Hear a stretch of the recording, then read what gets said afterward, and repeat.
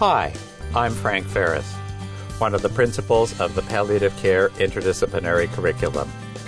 I want to personally thank you for joining us for this module in our series on pain management.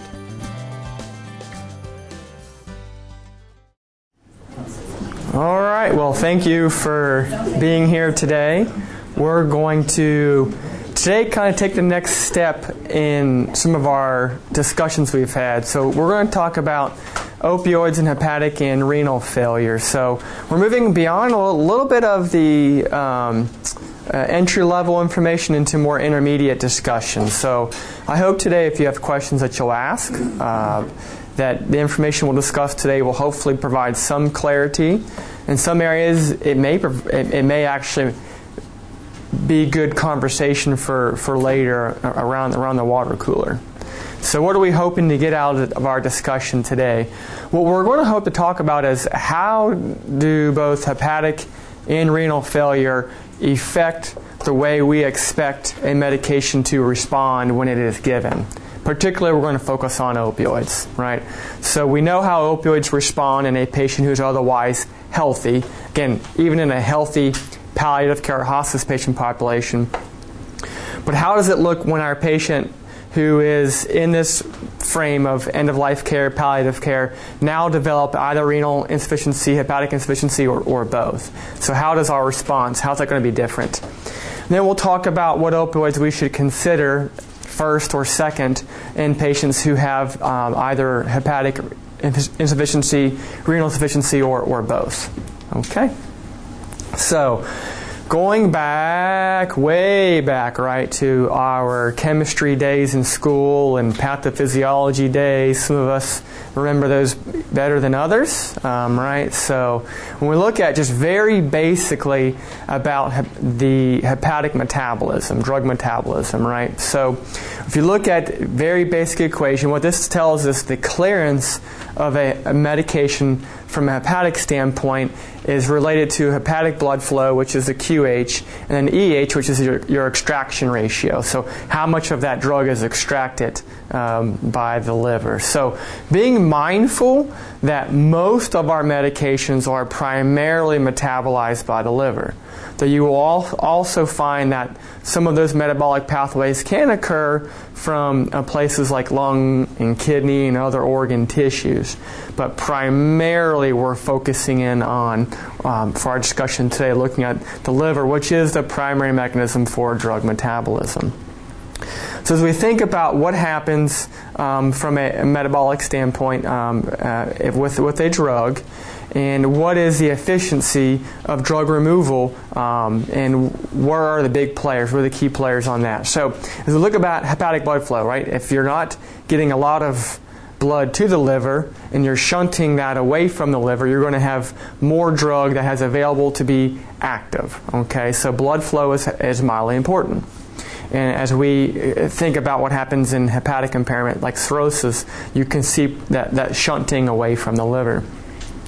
What is your enzyme capacity? How efficient are your enzymes? How well are they working? Okay? And then plasma protein binding, which we also know is important because we know that in hepatic impairment you can see changing levels of albumin and other proteins, right? So as we look at mechanisms of drug removal, we're going to look at primarily phase 1 metabolism or phase 2 drug metabolism. So phase 1 is what we classically think of as that cytochrome P450 system. When you look at drug interactions, if you're going to do a drug interaction tool like on Micromedics or LexiComp, most of what you will see are things that come up are drug interactions that revolve around the cytochrome P450 system. You also have phase 2 metabolism, which the classic example is glucuronidation. And glucuronidation we know is less affected by changes in the liver. So thinking about, as we're looking ahead, what sort of things are going to affect our anticipated response to opioids. Then you also have some biliary excretion and elimination as well of medications that we have to be mindful of. Okay, so alterations in liver failure. So we know, again, very basically thinking about pathophysiology, right? We know that when somebody has liver dysfunction, if we're looking at more chronic liver dysfunction, so going from somebody who has hepatitis into more of a cirrhotic state, right? We know what happens in that process is you have damage damage causes fibrosis to your hepatocytes, your functional liver cells. That fibrosis, if the damage is consistent, now becomes more consistent, more long-term.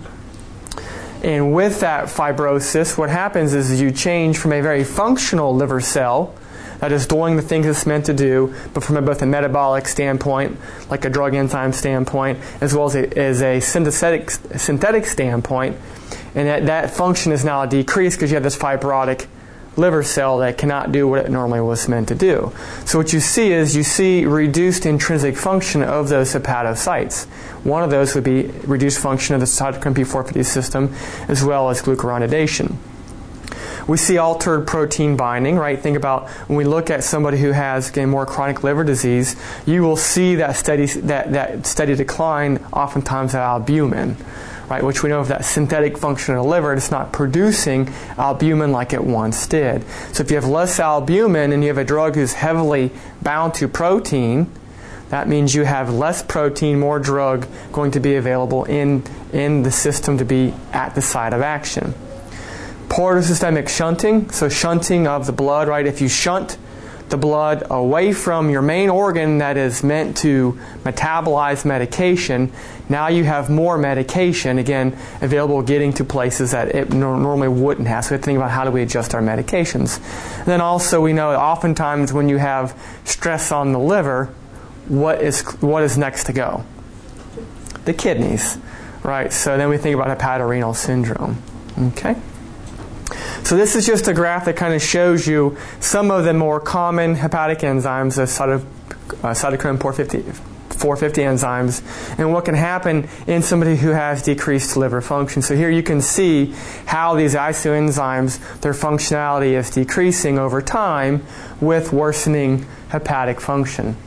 Okay, so do we know directly in relation, can we correlate this to a dose? Unfortunately not, but it gives us an idea that we know in more of a chronic liver disease, potentially also in an acute liver dysfunction, fulminant hepatic failure, you can also see these kind of things happen as well.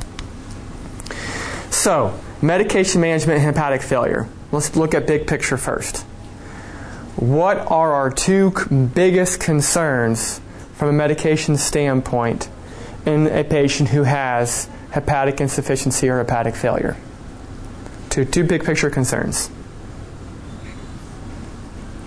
Toxicity. So the response was toxicity. Tell me a little more about what I know where you're heading, but what do you mean by toxicity? Metabolites of a medication whether or not they're being cleared. Okay, excellent. So one big concern is the fact that the liver is not functioning well. Is it going to affect our anticipated response from said medication? So are you going to have a drug that is now causing more side effects or toxicity because the parent compound or its metabolites are not being cleared? Good. So big picture number one. Big picture number two for medications that we will worry about is what? Dose adjustment. So dose adjustment as well. Good. So it's responsive dose adjustment. Implying into that, is there something happening from a liver standpoint that the liver is affecting said response to medication? The other piece is said medication going to potentially affect or further cause damage to liver? Okay, so two pieces to think about. Is said medication going to affect already bad liver? And for what we're discussing today, our opioids we've not consistently seen any data or experience to show that the said opioid affects the already bad liver. Our concern is this liver that is now not functioning well is affecting our response to said medications from an opioid standpoint. Okay? We could talk about other analgesics and that conversation might be a little different. But with opioids, our primary concern is the anticipated response to a poorly functioning liver. Okay? So, we don't have a lot of studies that give us consensus data on how to manage medications liver dysfunction. And that should be intuitive. How easy would it for us to go to IRB and say, IRB, I am going to study patients with liver failure and how these medications are interacting, right? That is not going to be something that is easily done from a systematic standpoint. So we don't have a lot of studies because they're hard to conduct in patients with liver insufficiency, number one. Number two, let's parallel this to renal insufficiency. In renal insufficiency, what do we have to guide us? We're thinking about dosing medications. GFR. Excellent. So a lot of good responses. GFR, creatinine clearance. So those at least parallel the dysfunction of renal impairment, or they're not obviously directly correlated like 100%, but they give us a really good parallel to follow. We can make adjustments. Well, with liver failure, we don't have that. We have the Child-Pugh classification that just tells it's bad, it's really bad, and it's really bad, right? You have the MELD score, which is more helping us identify when are they going to be appropriate for transplants and those sort of things.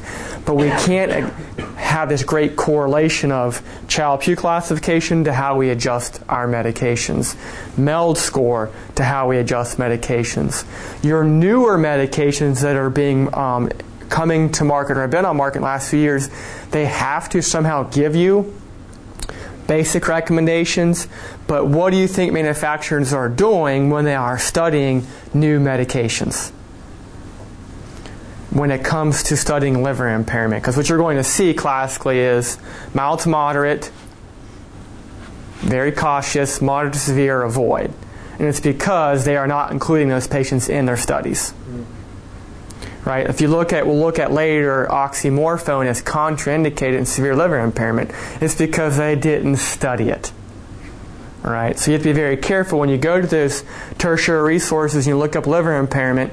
That information is only a starting point, because you're going to see the same answer every time. Cautious. Don't use. Well, that's just going to be the same answer you're going to come across, because we don't have that way to correlate like we do with renal impairment. So what are we going to consider for dosing? We're going to consider, because we don't have good, consistent consensus guidelines based upon primary literature, we're going to go on what literature we do have, which there is some out there. We're also going to go based upon those drug facts that we do have. We're going to look at what is the extraction ratio for our medications. So let's think through this intuitively, and we'll go through it in some slides later.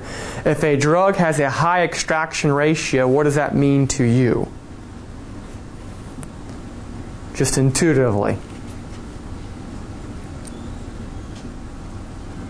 First pass metabolism. So good thought process. So a drug with a high extraction ratio would tell you has a high first pass metabolism, meaning the first time it goes through the liver, a bunch of the drug is taken away. A good example, and think about this, is so if extraction ratio is one of the things that goes into first pass metabolism, right? They play together one there. But think about morphine. Think about our dosing with morphine. Think about an oral versus IV. What is our conversion ratio we think about? 3 to 1, which tells you morphine has a high first pass metabolism, but it's related to that extraction ratio. Has a high hepatic ratio. So you're thinking about these sort of things. It's going to affect the way we anticipate morphine might respond, as well as how we might dose people when we're converting from one drug to another.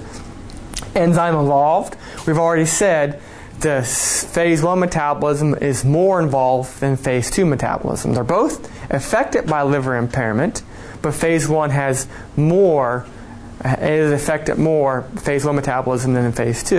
And then route of administration. All right, if we give something by IV, right, we know the first time around you have a higher level of drug because you're not having that first pass metabolism, because you're not going through the gut, right? So, again, we're looking at these medication characteristics. So high extraction ratio are going to be medications that are more affected. Those we're going to be more concerned about dosing. Your example of an intermediate extraction opioid would be hydromorphone.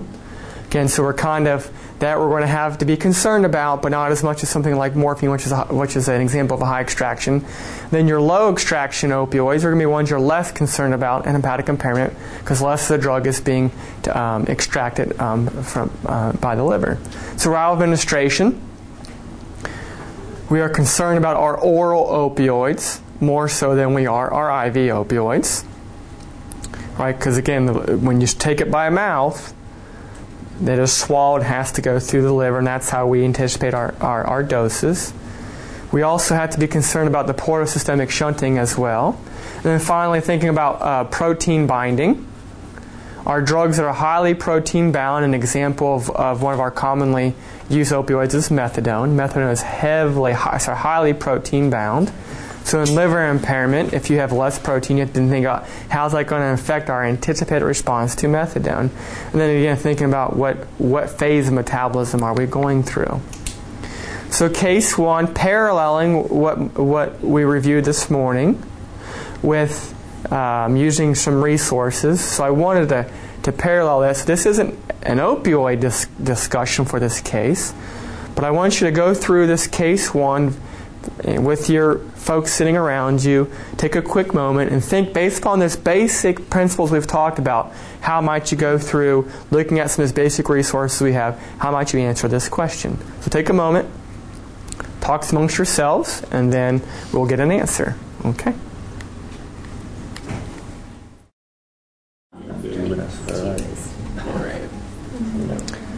All right, so here's some good discussion going on. So let's look at our case here. And we're going to review the exact same patient on the next slide, and we'll see how things might change. So 55-year-old female with metastatic colon cancer to liver.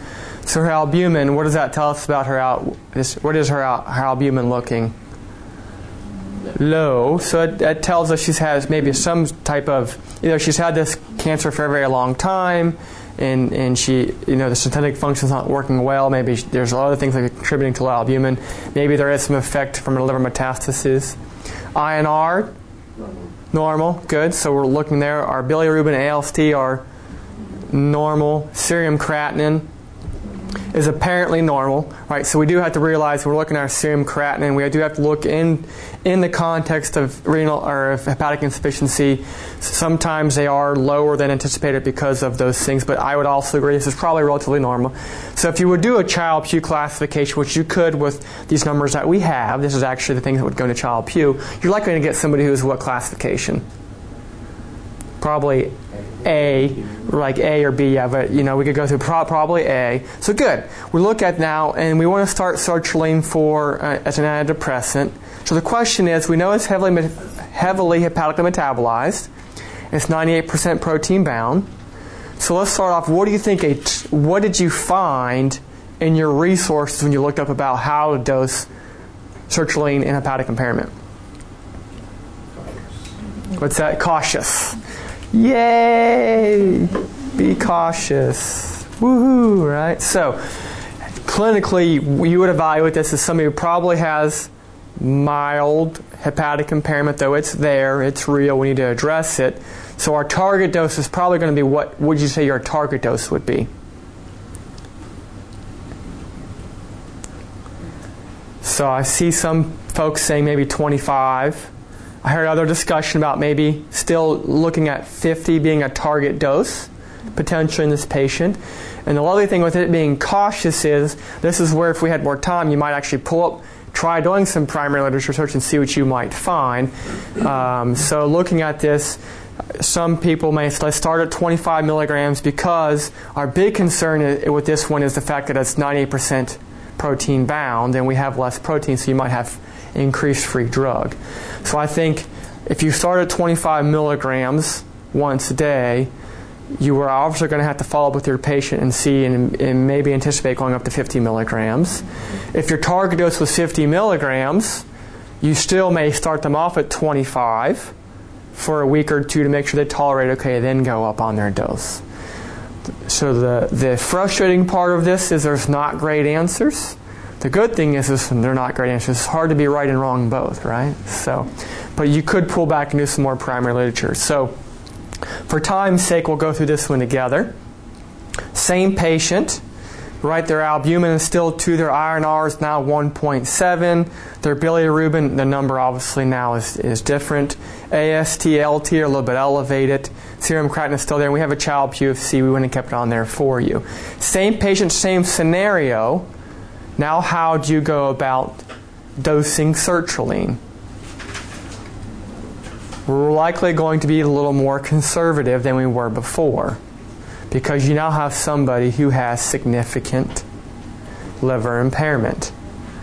All right, so this might be where if you had more time, you might step back, and I know a group had a good question: what is the drug of choice in severe hepatic impairment? And they were coming up with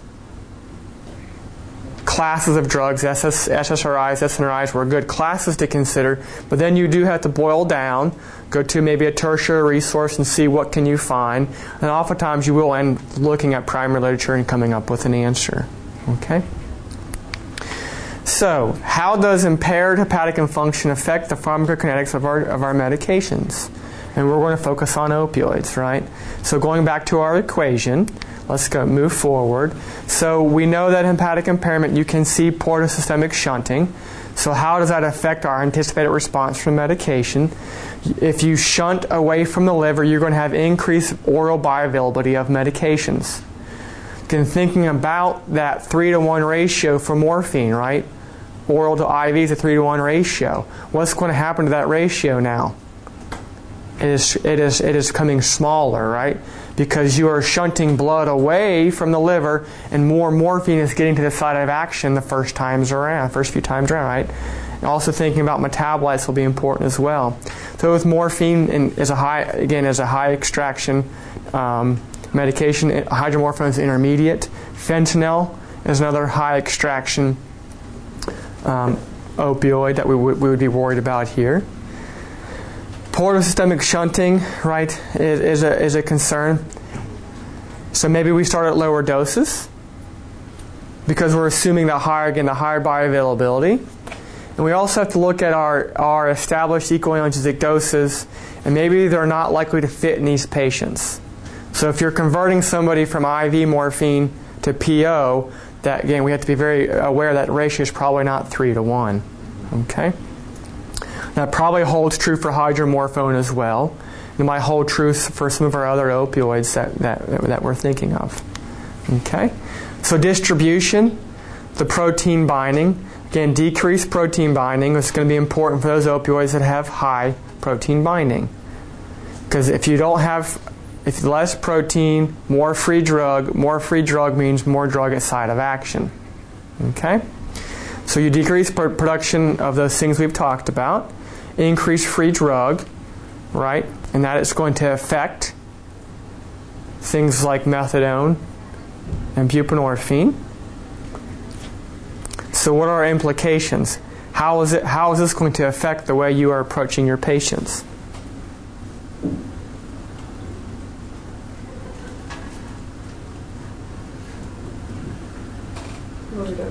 Excellent. So this goes back to the same answer. Start low and go slow, which is the case. But think about methadone already. We've already said with methadone, we normally are looking at that 5 to 7 day window, right, on average. So now maybe you're definitely looking at 7 days, maybe not longer, before we're comfortable making dose adjustments. Okay? Thinking about metabolism. Right, hard for us to predict exactly how metabolism will be affected by liver impairment, but we know phase 1 is more affected. So our opioids, again, we've got them listed with mild hepatic impairment. There's not a large concern. With moderate hepatic impairment, we see that codeine, though we're not commonly recommending codeine for pain management anyway. Oxycodone is there as well. What we are going to see when we get to our renal impairment coming up here is some of these drugs we know have active metabolites. But as we take a step back and we think about this, most of our opioids we're worried about the side effects of the parent drug or side effects of the metabolites. But with codeine, if you are using it, you're also worried about the fact that codeine by itself has what kind of analgesic effects? Codeine as a parent drug has what kind of analgesic effects? None. Minimal. Yes, minimal to none. So it's a prodrug. So thinking about, it has to be converted to morphine before you're going to see any appreciable effects from codeine. So it's going to greatly affect our anticipated response from a therapeutic standpoint. You're still going to get all the lovely side effects from codeine, but you may not get those analgesic effects from codeine. So it's a drug why we're already not probably commonly recommending in the first place. There's another reason hepatic impairment probably to avoid. Okay, and then oxycodone we know is metabolized by 3A4 as well as 2D6. Each of those, you have noroxycodone and then oxymorphone metabolism, which can maybe affect your anticipated response. Then in severe hepatic impairment, you can see, and then moderate, several other lists there, moderate impairment as well. And then by the time you get to severe hepatic impairment, all of your opioids obviously will have been affected by the time you get to severe hepatic impairment. The question is, from a metabolism standpoint, how much? So what you're going to lean on are those medications that have phase 2 metabolism. Your phase 2 metabolism will be less affected. And that's going to be morphine, hydromorphone, as well as oxymorphone. Those are your drugs that go through phase 2 metabolism, glucuronidation. They have less effect in hepatic impairment. Okay? So metabolism will affect, again, potentially not only the parent compound, metabolites, maybe how long, additionally, not only in dose, but how long opioids are hanging around. So questions, thoughts, comments? Yes, question? Kind of working this through in my mind. So when you have your hepatic impairment, so I'm kind of balancing the protein binding issue compared to the effect of the ability to do the glucuronidation. And do they balance out to a certain extent? Is that why in mild hepatic impairment you don't really have to have major dose adjustments? Is that kind of what's happening there, or is there something else going on? Am I thinking about that correctly? Yeah, so the question is as we're putting all the pieces of these puzzles together, how do we account for and adjust for each of these things we've talked about coming together? So with mild hepatic impairment, the way that when we look at the extraction ratio, protein binding, from what information experience we have not seen a clinical significant response to our opioid medications. To your answer, to your question, I don't have a great answer to. Does the protein binding balance this metabolism process? We don't have a great answer to that. I don't have a great answer to that. Not that I've seen in literature. We just seen from what little information we have from review guidelines as well as some small case reports. We have not seen that effect. Now, I will tell you, you still might see some additional side effects, because if you think about somebody with hepatic impairment, one of the biggest symptoms we worry about in hepatic impairment is what? That's going to be affected by opioids. Encephalopathy. So you still might want to be aware of additional side effects even in mild hepatic impairment, but maybe it's not affecting how we dose. So as we think about hepatic impairment, no matter what level of hepatic impairment, we know that our opioids are going to potentially be worsening encephalopathy, precipitating it, or maybe unmasking encephalopathy. Okay. So fentanyl, we know, is heavily metabolized by CYP3A4. Right? 97 to 99% of fentanyl, depending upon what research you look at, is metabolized by CYP3A4 to inactive metabolites. So as you think about fentanyl, it is a drug that is that we believe is greatly affected by hepatic impairment. Do we have great studies that consistently show us this? How do we account for that? No, we do have some studies that we know that show us that fentanyl is affected and we must modify our dosing strategy and mechanisms, but not enough to show us how much. Okay? So excretion. So how is excretion affected by the impaired hepatic function? So biliary excretion can be one where you might see our drugs are affected, and you're going to go back to buprenorphine and methadone. So of our pathways, this is important, but it's still probably, as we're comparing them, this is a lesser of those that are impacted, but still something to be mindful of. So you can see potentially increased levels and extended half-life with methadone and buprenorphine due to the impairment of biliary excretion. So I think, again, something to be aware of. Okay? So opioids and hepatic impairment. We used to have language that said preferred. Preferred, consider, avoid. So after discussing this with some colleagues, I think it's important that we say consider first, consider second. And the reason I said it's because in my experience, when we had drugs that said preferred, people thought preferred meant safe. And we don't want people thinking preferred means safe. These drugs still have major concerns and side effects we have to worry about. So what drugs do we consider first in hepatic, what opioids do we consider first in hepatic impairment? Morphine, right, phase 2 metabolism, less affected. Right, again, we're looking at hepatic impairment in a bubble, right? Hydromorphone, phase 2 metabolism. Oxymorphone's got a big question mark there, right? If you look at package insert and resources, it's contraindicated in hepatic impairment, though it also goes through phase 2 metabolism. So we know it's less affected by hepatic impairment. So the other thing that you see with morphine is, and if you talk to folks who have practiced for a long time, they will tell you we have the best level 4 evidence, which means level 4 evidence is what? Experience. Right or wrong, people will fall back on their level 4 evidence, which is experience. So we know how it behaves from seeing it used before. So this comes to the one drug I've not discussed, and this is methadone. We have it as a considered first. This is the most bipolar drug when you read about it in all of your different papers, right? So why do we consider it still as a first-line option in hepatic impairment, a considered first? It's because when it's metabolized, it is metabolized by several different isoenzymes. So you spread the wealth on how it's being metabolized. Okay, but also the concerns come up for it's heavily protein bound, so you're going to have increased concentrations there. It is also biliary excretion is modified. Some resources will tell you that the liver is a reservoir for methadone. So how's that impacted? So if you are going to be using methadone in hepatic impairment, you just want to make sure you're being more conservative with your dosing and more conservative how you would adjust. This is one where if you put a room of seasoned palliative care and hospice clinicians together, you're probably going to have a lot of great debate. In fact, my colleagues and I had great debate on this conversation. Okay. Consider second are going to be fentanyl. Again, fentanyl is heavily metabolized by CYP3A4, so we know your anticipated response is going to be affected. The lovely thing, though, comparative to all of our other opioids, is once it's through the liver, guess what?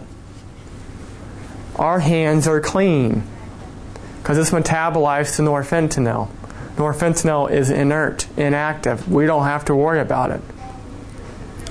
So I have come from institutions and practices where some of these opioids have been flip-flopped for some of the reasons you can see that we're discussing. So but be aware, that's why we consider it second. Oxycodone as well. It's metabolized to two different pathways, 3A4 and 2D6 to other medications. And buprenorphine's got a big question mark. We just don't have enough experience with buprenorphine to know really where it's going to lie and how is it effective, but it might be an option. So coming to some of our general summary points for hepatic failure is start with lower doses, like we've talked about, titrate slowly to effect. Attempt to use those that go through phase 2 metabolism, morphine and hydromorphone, potentially oxymorphone. Then our IV to PO ratios, conversions, are not going to be what we are used to. So 3-to-1 for morphine is much smaller. Right, depending upon what resource we have for hydromorphone, 4-to-1, 5-to-1, or 3-to-1, depending upon what you look at, it's still going to be a smaller ratio based upon the fact that you have more drug orally going through than what normally you would see going through the system. Okay? So drug interactions now are going to be more relevant.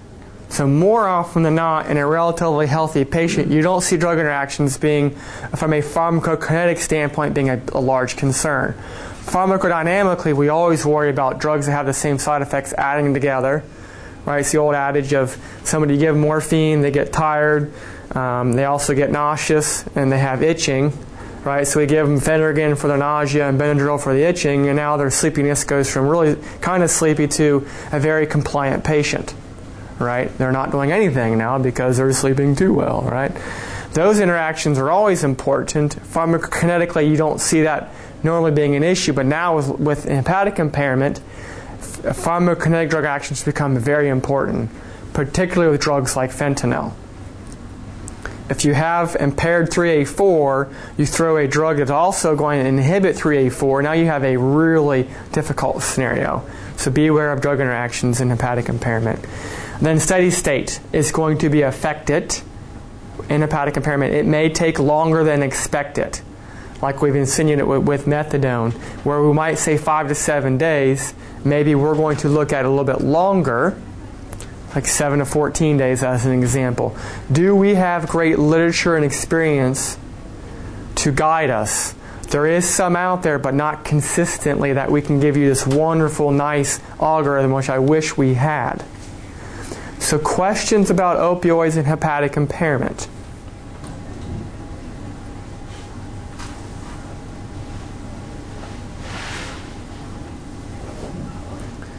So one of the discussions we had several weeks ago was about how we dose opioids, right?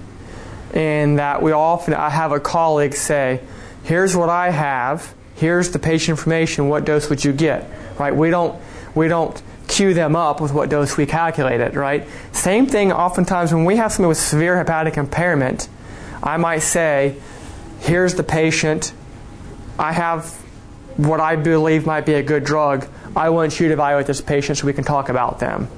Because maybe they found a piece of information that changes our thought process. So when you're dealing with somebody with severe hepatic impairment, I think it's good that we come together and we have a healthy discussion. That's why I would say consider first, because maybe I came up with morphine and a colleague came up with methadone, and there are factors that we need to discuss further that shift us one way or the other. That's why we say consider first, consider second, okay? So questions before we're going to move on to renal impairment? I hope I don't say hepatic too many times in renal. I've got hepatic on the brain, right?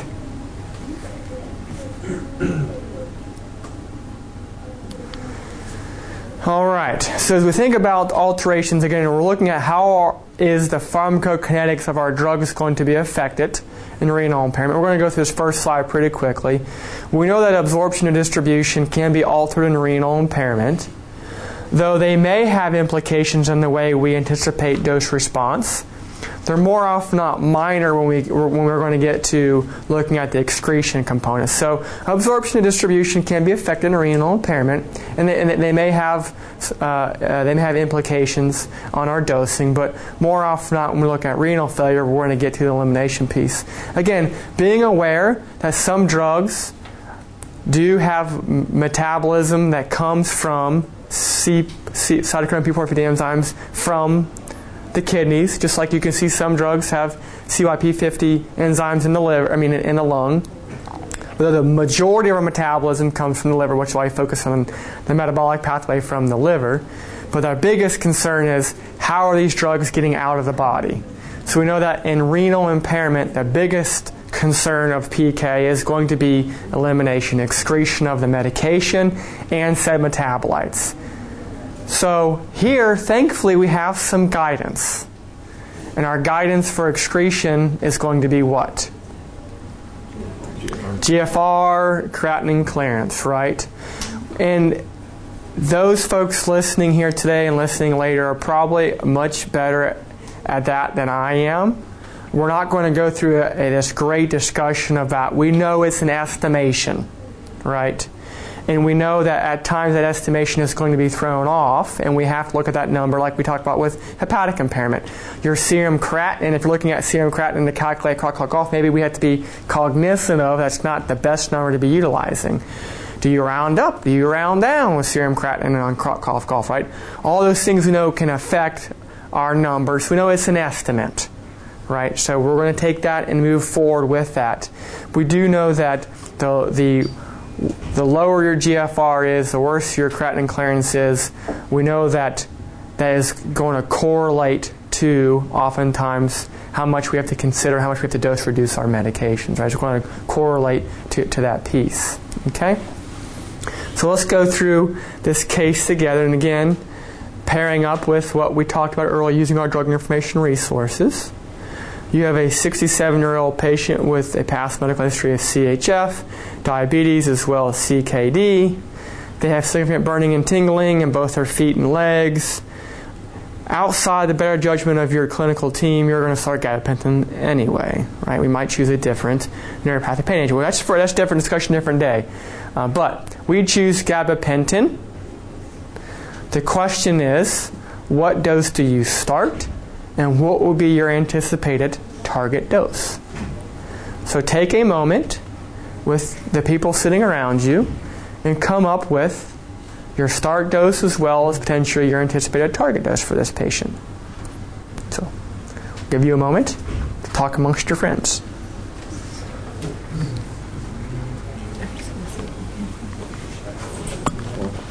You can say whether he's black or not. We will assume this is a Caucasian patient. Thank you. For calculation standpoint, we'll assume that they are a Caucasian patient. Yeah. Thank you. All right, let's talk about now, let's come back together and discuss our case here. So again, in our discussions for what we've talked about, so several places you might start. You might start with some tertiary resources, and then once you, depending upon the confidence of your answer, maybe you go to some primary literature resources as well. So step one for this guy was calculating what? Creatinine clearance, or GFR, yeah. So, and this is where you can see some differences based upon formulas used, all that sort of thing. But what kind of creatinine clearance did we get? 25. Good. So thankfully for our dosing parameter, that gets us in a dosing range when you look at some of our tertiary resources. So what kind of dose range did you find for gabapentin? 200 to 700 given once daily. So how would you start in this patient? Low, yes. And there's not really a wrong answer here. Giving this patient what I see, I'm going to guess they probably are going to be sensitive to medications and side effects. So maybe start off 100 milligrams at bedtime. Maybe do 200 at bedtime. Whatever you're going to choose, I would start low. Knowing how these medications work and being experts in the field, I would tell the patient, we anticipate that this medication is going to help your pain. We also anticipate that we might have to adjust your dose a month or two because of your medical conditions. We have to go low, and we may need to adjust it in a month or two depending on your response. So I'm going to tee up my patient so that if they come back in a month and it's not working, that they haven't given up, because it may take some time to find that dose that works for them. And I would probably be titrating no more frequently than every week, maybe every 2 weeks, and just being very careful of side effects in this patient. Yes? Question? Would you ever consider titrating faster if they are in the hospital?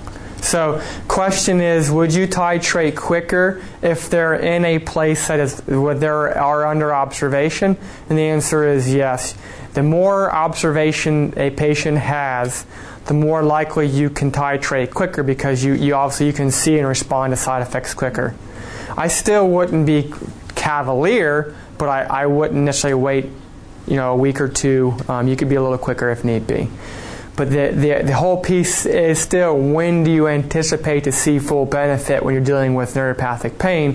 Full benefit can take anywhere from, on average, 3 to 6 weeks, depending upon what research you look at, to see full benefit. Right? So being aware that dose changes you make, you might not see full benefits for down the road, but the big thing is how they're tolerating it right off the bat. Okay? So again, we talked about these pieces to summarize what we've talked about. So there are medications that are, the number of medications completely or almost completely removed by the kidneys, excreted by the kidneys, is very small, thankfully. Though, if you look at any drug that greater than 30% of the drug is eliminated by excretion unchanged, then you need to adjust your dose. So if you're looking at, again, at 30% of your drug, and you have to start something about metabolites, how those are going to be affected. If greater than 0.3 or 30% of your drug is eliminated by renal excretion unchanged, you're probably about modifying your drug. This is why you're going to see controversy with oxycodone. Right? Oxycodone, is one of those, it's probably okay in renal impairment, but is it the absolute best option? Maybe not. Because again, depending upon what resource you look at, it's between 10 and 19% of oxycodone is excreted unchanged in the urine. So you're beginning to approach that 30% kind of window, right? So that's why when you look at oxycodone, oftentimes we tell you it is okay in renal failure, and it is okay, but being aware that sometimes folks will respond differently than what you might anticipate. So all opioids are metabolized, right, in the liver to some extent and then excreted by the kidneys. So we've already alluded to, we have to not only worry about the parent compound, but what metabolites do we have that may also kind of muck up our process. Okay, in renal failure, your opioid of choice and your dosage is based upon the accumulation of both the active drug and any metabolites they may have. Okay, so we look at those that are affected. These are broken down for you. We've already talked about codeine. Codeine in itself, right, is a prodrug. So it needs to be metabolized in morphine before you see any therapeutic benefits. Okay. Then we look at hydrocodone. Hydrocodone in itself is an active medication, though it does have active metabolites like hydromorphone. Minor player in the process, but it is a metabolite that's involved. Oxycodone has both oxymorphone and noroxycodone. Oxymorphone is more the one we more worry about from a how does it affect our anticipated response, both therapeutically and side effects. Tramadol, going back to our hepatic discussion, tramadol in itself also, when you're looking at its mechanism, if you're looking at the mu effects from tramadol, we're not talking about the central effects from serotonin and potential norepinephrine, but if you're looking at the mu effects, tramadol in itself is a prodrug. It is desmethyltramadol that interacts with mu. So tramadol in itself is a prodrug, okay? And realizing desmethyltramadol still is a very, very weak opioid agonist. Okay, it is. That's why when I talk about pain in general, I call it my tweener drug. It's kind of like an opioid, kind of not like an opioid, right?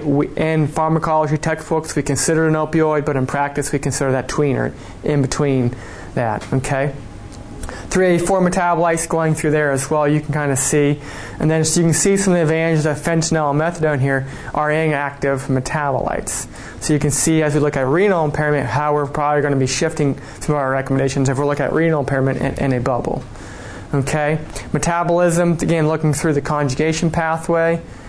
So morphine, I know you've probably heard this before, morphine is glucuronidated. You get M3G. Approximately 50% of morphine is glucuronidated to M3G. That's a big number. Right? That tells you why we are going to be very cautious about using high-dose morphine or using it chronically in somebody with renal impairment. Okay, M6G is about 10%. These are all approximate numbers. Don't go look it up and tell me, well, the literature says 48%, giving you approximate numbers, right? M6G is approximately 10%, which is the active drug. It has an active analgesic effect, and in fact, it has a longer duration of effect than does morphine. In fact, they're studying M6G as an actual analgesic drug. Okay? Hydromorphone, you're looking at hydromorphone, goes through the glucuronidation. You also get H3G. About 30%, again, approximately of hydromorphone goes to H3G. So you're beginning to see some cautionary tales with these agents in renal impairment. Oxymorphone, again, has some metabolism there as well, though we don't know functionally if the metabolites are causing any problems. Again, buprenorphine there is glucuronidated and may have some effects as well. Active metabolites are listed here for you. So, and we have to worry about not only the parent drug, but what active metabolites are hanging around, which is why this might affect our dosing frequency as well. Maybe we extend our duration out a little bit because of these active metabolites are hanging around and affecting our clinical picture. Toxic metabolites, right? Meperidine, we know for all intents and purposes for pain. We're not recommending it for pain. Other issues, are there. Other things you can use it for. Again, from a toxic metabolite standpoint, we have pretty good experience as well as some literature that supports M3G and H3G are toxic metabolites, which we'll get into opioid-induced neurotoxicity here coming up here pretty quickly. Okay, speaking of, right, opioid-induced neurotoxicity. So this is when you get neuroexcitation that is what we believe to be caused by the opioid and or their metabolites. This is an area in the last 5 years you've seen a large advancement in literature. And there are some camps who believe that neurotoxicity is unrelated to metabolites. I think most of us would say that we know the metabolites are contributing to this pathway. They're not the sole cause, but we know they contribute significantly to the opioid-induced neurotoxicity. So what is that, right? When do we see this? This is when you see that patient, and we're getting almost always a phone call, it's too late. Like literally one time I got a phone call when I worked in Las Vegas. We are literally out of morphine. We want to know if they call the hospital. You can supply us with some Dilaudid. We've used all the morphine we have on a patient. Maybe you ought to call us before you got to this point in time. So what happened, right? Patient was having a lot of pain. Well, what dose were they on? Well, they were on 100 milligrams of IV morphine. And I already know what path they were going down, right? Well, what happened in the last week? Well, they went from 200 to 400 to 800 milligrams of IV morphine an hour. And all the time, their pain's getting worse. Okay, right? Like something that we are well aware of that can happen. So what you begin to also see is myoclonus. And clinically, having seen this frequent times in hospice, sometimes myoclonus can be hard to detect.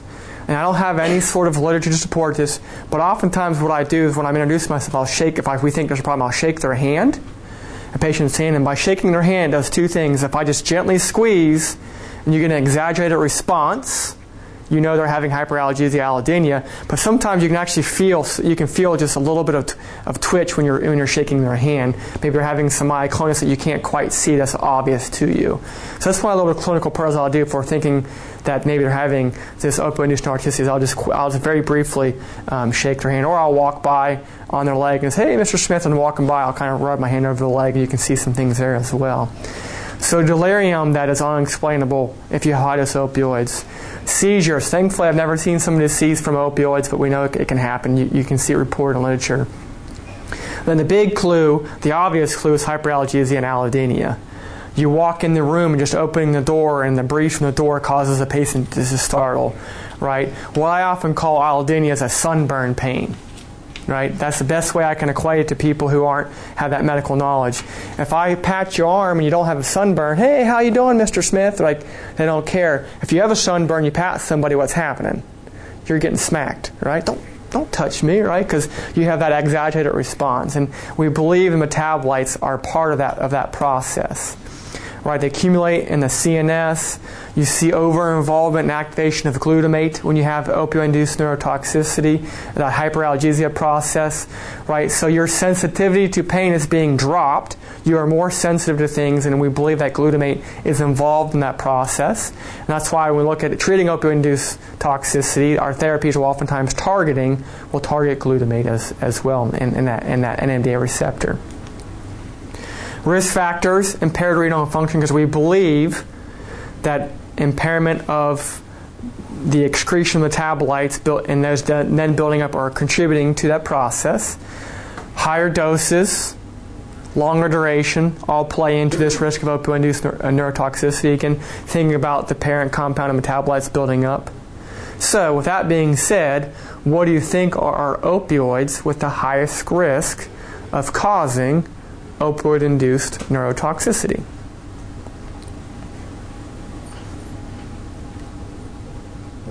Morphine. Yay! What else?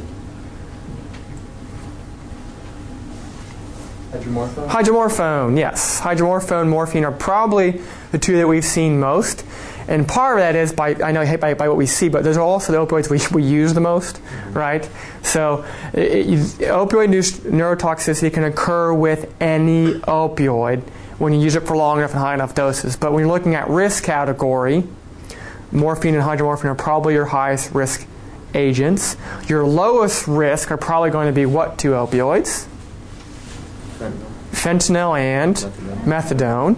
So when you're thinking about, as a treatment standpoint, when we're rotating people from opioid-induced neurotoxicity, those are great drugs to consider. Now, practically, that can also be difficult depending upon your patient population. You can also begin to think about, why is methadone an attractive drug for opioid-induced neurotoxicity? Excellent. NMDA activity is going to help counteract that. So when you are dosing somebody for opioid-induced neurotoxicity, a little clinical pearl for this lecture is, you have to be very, very careful. Because at what point in time were you treating pain versus were you treating side effects of opioids? And if you know that, wonderful. More often than not, we don't. So when you're calculating doses for opioid-induced neurotoxicity and you're converting, you are cutting back drastically, at least 50% of your opioid, because you don't know at what point in time am I treating a legitimate pain versus was I fighting this pathway the whole time. And if we're using methadone, you're also targeting part of what we believe is the cause. Okay? So treatment, you rotate your patient, you dose reduce if possible. Like if you have no other choices and you are stuck, and I have been stuck before, between the proverbial rock and the hard place. I had somebody on a patient, my very first day starting, never met anybody in the team when I was in Knoxville, walk in, they're on a 100 milligrams of IV Dilaudid an hour. I met out in the parking lot because, like, we were told the young kid was starting, the pharmacist was starting today. I'm like, yeah, you think that was me? Well, I look like I'm a young kid, right? So we have like nurses in pain. We have a patient who has 100 milligrams of IV Dilaudid. So I'm talking with the physician, and we're going through, what do we have available? And that's the response that I got. Well, we have fentanyl patches available. Well, I need about 38 of them, please, right? So what we did is, because we literally had nothing else available at this point in time, nothing else available, we cut their Dilaudid back drastically, put on a handful of fentanyl patches, and just prayed, right? Because we literally had nothing else. So sometimes you get stuck. So sometimes we reduced the dose as much as we could, not to induce severe withdrawal, slapped a handful of patches on and prayed, right? Because this patient had renal failure, hepatic failure, they were in hospice, we had no IV access, they had anasarca out the Yahoo, so we couldn't give them sub-Q fluids. So this was like worst case scenario, right? You would normally hydrate them. If it's appropriate, it's not going to worsen their underlying condition. Maybe you consider benzodiazepines for myoclonus. Benzodiazepines, though, you have to worry about additive side effects. And then if delirium is really bad, consider antipsychotics. Okay? Opioid-induced neurotoxicity is that intermediate approaching that experience level when you're dealing with that. Again, when you're having that, you're talking about your whole team approach for this. So opioids and renal failure summary. Here's our active metabolites. Be aware of those as well as other things. Yeah, questions about opioid-induced neurotoxicity? Is there a role for Precedex as a management therapy? So good question. So the question is there a role for Precedex in opioid-induced neurotoxicity? I cannot speak from, I've not done a recent literature review to know if there's any data that suggests that. And if I have colleagues in the room, if you have other information you've read, let me know. But if you have somebody who is purely like, they are extremely delirious, their pain is wild out of control, no options, there might be a role to help keep them mildly sedated in the process, but I can't speak from a clinical trial standpoint. Anybody else in the room have any experience with that? Yeah. We use Precedex or clonidine as part of as an adjuvant medication, and we tend to avoid these high dose, and we tend to use more than one agent at the time. Excellent. So So from a repeating standpoint, in a pediatric population, and it makes sense, you're seeing a shift in this as well. You're seeing use of multimodal pain management, use of additional agents to prevent getting to that point in time. Things like clonidine and Precedex, and you see this being used sometimes in the ICU and other avenues. You'll see it used for pain management, not as a singular agent, but added on to other therapies to try to minimize having these increasing or rapidly increasing doses of opioids. Okay, but in the actual treatment of opioid-induced neurotoxicity, not unless you're trying to induce a mild level of sedation so the patient's not suffering so much. Okay. So active metabolites, toxic metabolites, like we've talked about. So this is a summary for both hepatic failure, renal failure, and then the bifecta, I guess the trifecta is hepatorenal syndrome, right? Now what do? There is not a great answer for these patients, right? So we've kind of taken hepatorenal, we've taken you find some small case reports, you find some decent potential not guidelines, but review articles on this. And this is where we put a lot of heads together. And again, if you put 10 people, 10 palliative care clinicians in a room, you might get 10 different opinions. But this is what we feel comfortable with teaching you all is a good place to consider consider first. Methadone, right? We know it has some concerns of hepatic impairment, but once you get through that, we know renally it's a better drug, right? Methadone is excreted. A percentage of methadone is excreted in the feces. So we know that in renal impairment it's a better option than others. It also has inactive metabolites. Hydromorphone, right? We know it's kind of a drug, like it's one we do consider first in hepatic impairment. We know it might have some toxic metabolite, but it's less. You get less H3G than you do get M3G in that metabolic pathway. So again, these are all things that when you are in a hepatorenal and you're being consulted, this is why we have a team. You consider first, you look at your patient, you talk through this scenario together. We don't have a pretty algorithm to go down because we don't have enough literature to support giving us a consensus recommendation. Okay?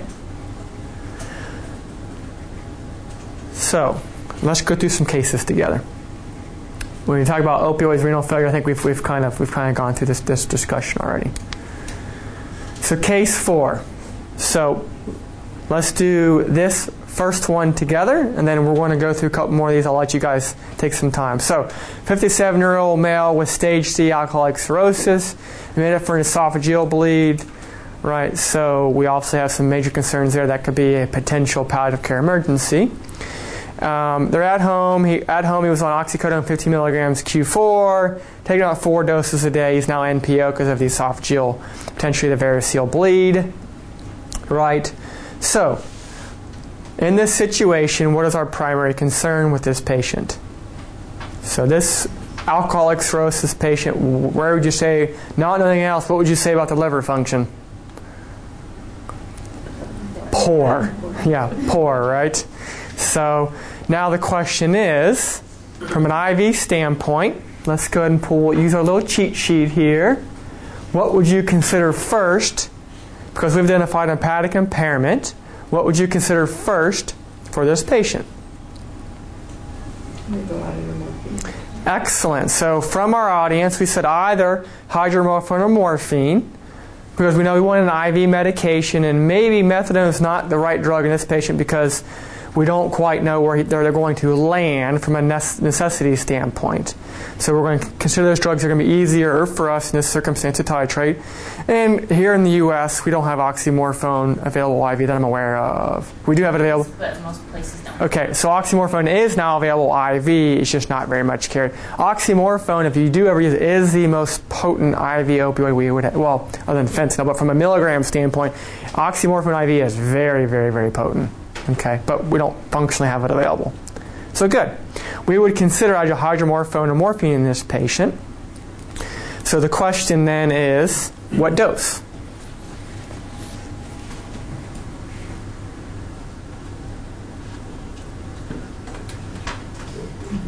So 15 milligrams of oxycodone is equal to how much morphine?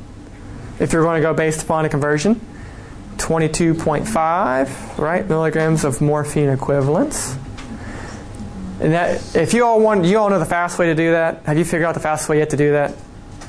Okay, don't. I get yelled at later just because I've taught you the fast way already. We're not supposed to, right? But right, if you look at that, so we know that it's 30 milligrams of morphine, it's 20 milligrams of oxycodone. That's a 1.5 to 1 ratio. just take half your dose, add it on, and you get your morphine equivalents that way. That's the cheating way. Okay. Can you say that again? Yeah, but don't get me in trouble later. Okay. Okay.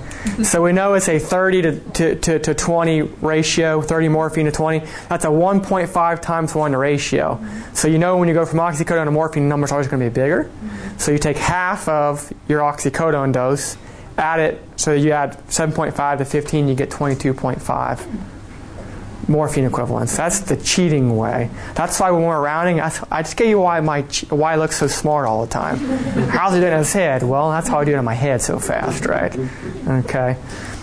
So now you convert that to hydromorphone, and you're going to get approximately what? So you got 22.5. Yeah, you're going to get approximately 1-ish. So you're going to evaluate your patient, and you're going to start off with a 1 milligram dose is probably what I'm going to consider. Depending upon other clinical circumstances, maybe you decrease a little bit, but we'll say 1 for kicks and giggles, right? So, all right. Patient now has used 6 doses of IV hydromorphone in the last 24 hours. They're going to be discharged, no more bleeding. He feels that this works better. The hydromorphone works better than his oxycodone, and wants PO hydromorphone at home. So, the 1 milligram dose is working, IV. Classically, and this is where we're going to have some differences based upon an opioid card, but in not looking at hepatic impairment, what dose would you put them on from a PO hydromorphone standpoint? 5 milligrams. Some might say 4, right, depending upon what ratio you're going to look at. Some might say 6. There's a whole bunch of variants there, but let's say 5. Now, how would that be different in this scenario?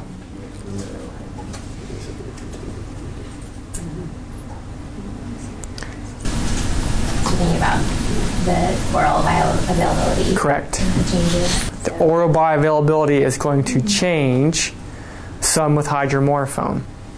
So it means you're going to have more of the drug that's going to be available coming through the first time around, right? So as you are thinking about these, you have to, again, equate how would I modify my dose based upon we know those ratios aren't what they once were. Okay? So case 5, take a minute amongst yourselves and think about how you might approach this patient. Can I just ask for the last one what you would start? Then I'm just taking that. So case 4. So we can poll around the room. Let's see. What would you start this patient on? For those of you. Can you take a step back to when you said 1 to, where did the 5 come from? On which one? Oh, on so.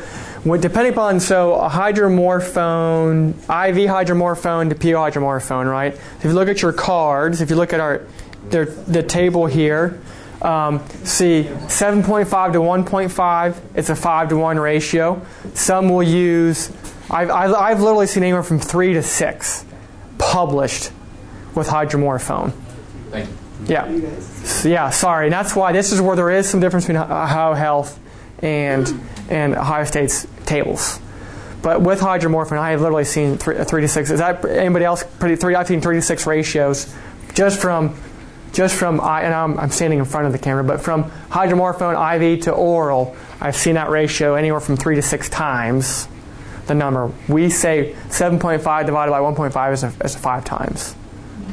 And the reasons the ratios may be different institutionally is because your patient populations differ. So we'll get together and make that decision. I'll summarize. So what we're saying is, depending upon your patient population and what resources you are using to evaluate your ratios will affect what ratio you use. Are you looking at a cancer population? Are you looking at palliative care population? Are you looking at general med? Those will affect what ratio is utilized on these charts. That's why there's variance. Okay. So dose-wise,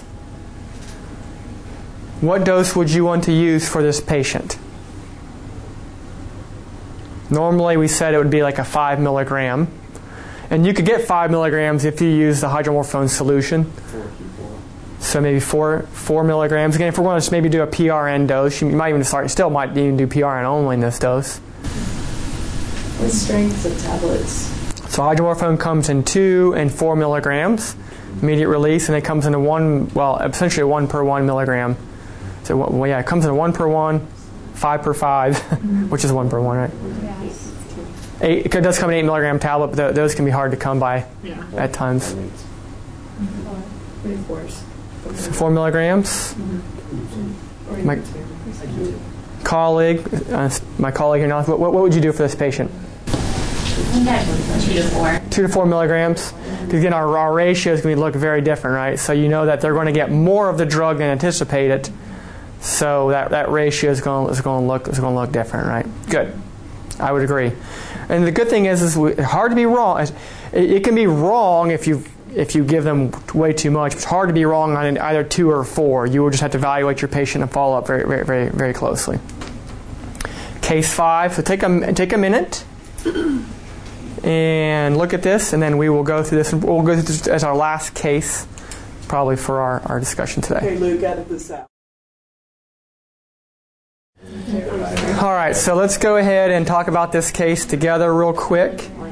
So we have a 67-year-old with past medical history of CHF, diabetes, on their diabetic neuropathy, end-stage renal disease.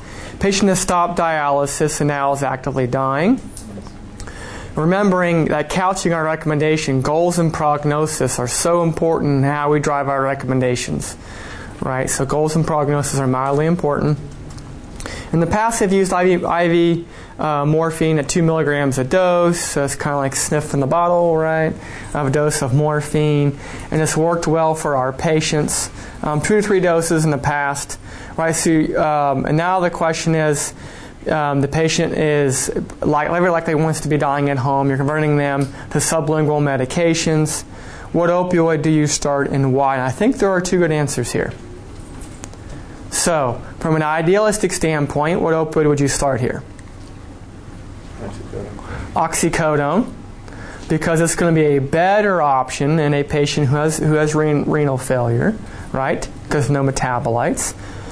Oxycodone comes in different concentrated liquids. It comes in a 20 per 1. It comes in a 5 per 5, which would be very hard to use, but 20 per 1. So then the question is, what dose of oxycodone would you give this patient?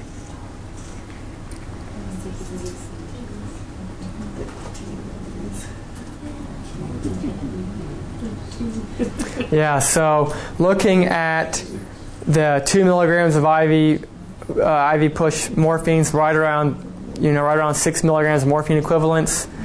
So you're looking somewhere between, 2 milligrams of oxycodone, but how the heck do you get that dose, right?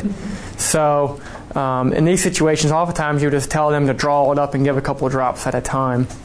From a morality standpoint, just give a couple of drops. It's really hard to get any easier than that. Now the practicality is oxycodone solution can be very hard to come by. The 20 per 1, a lot of pharmacies don't carry it. And it's about $300 a bottle. Being aware of that. So in this case, I heard some people talking about, can we just use liquid morphine?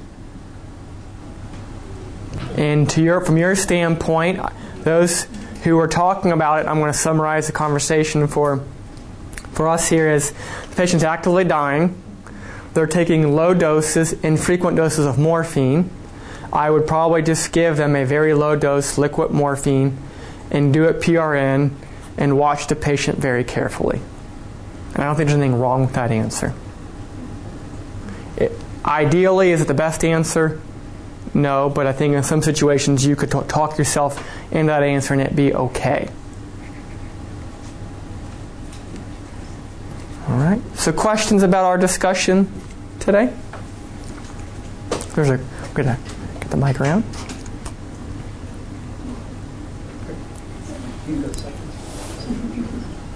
Just going to this scenario with the CHF, when we think about bowel wall edema and certain oral medications, we worry about absorption. Are there any algorithms or adjustments to be made in that situation for opiates? Excellent question. So the question was with bowel wall edema. Even think about somebody who might have cirrhosis, heart failure.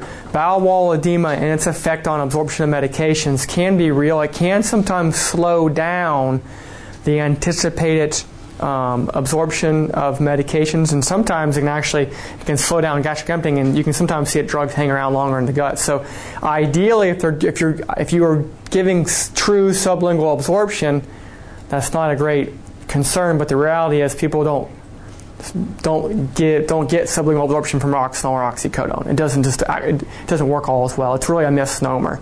Most people, it just trickles back and they swallow most of their sublingual Roxanols and oxycodones of the world. There's not an algorithm, so this might be one where you recommend a sub-Q butterfly even at home.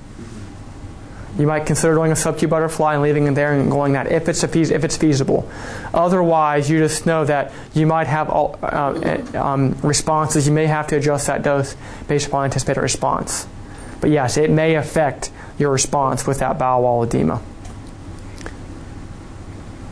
Yes, question? Just attempting to consolidate the learning today. So I hear us working through the conversion table from IV morphine to an PO version, and I hear us talking about the availability and understanding our resources. Can you talk more about morphine and ESRD? Okay. Yeah, so looking at end-stage renal disease and what are opioids, particularly morphine. So morphine we know is metabolized through glucuronidation and is metabolized to M3G, morphine through glucuronide, which we know has some level of toxicity and can contribute to possibly having patients develop opioid-induced neurotoxicity. So morphine is our opioid we're most concerned about in renal disease. Hydromorphone is probably right up there along with morphine as a concern, because hydromorphone also gets hydromorphone 3-glucuronide, which are potentially toxic to our patients. So those metabolites are primarily excreted by the kidneys. So if they're not being excreted, they build up. When they build up, they at risk causing neurotoxicity. So that is why more often than not, in the face of renal insufficiency, you are likely picking opioids other than morphine, potentially hydromorphone.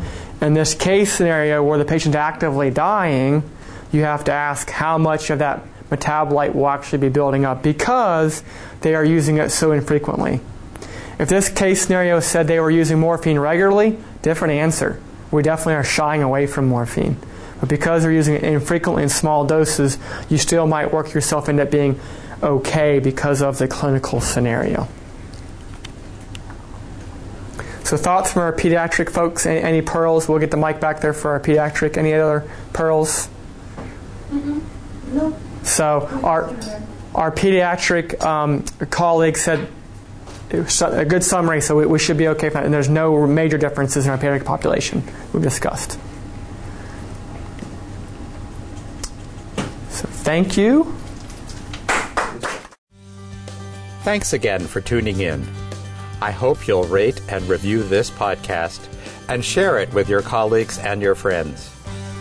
So you don't miss any of our new content, make sure you are subscribing to PCIC podcasts. PCIC is sponsored by PharmD, where our aim is to advance palliative care globally and ensure all clinicians have the latest knowledge and skill. To access more PCIC content, please visit palmed.us to review our extensive open access PCIC curriculum.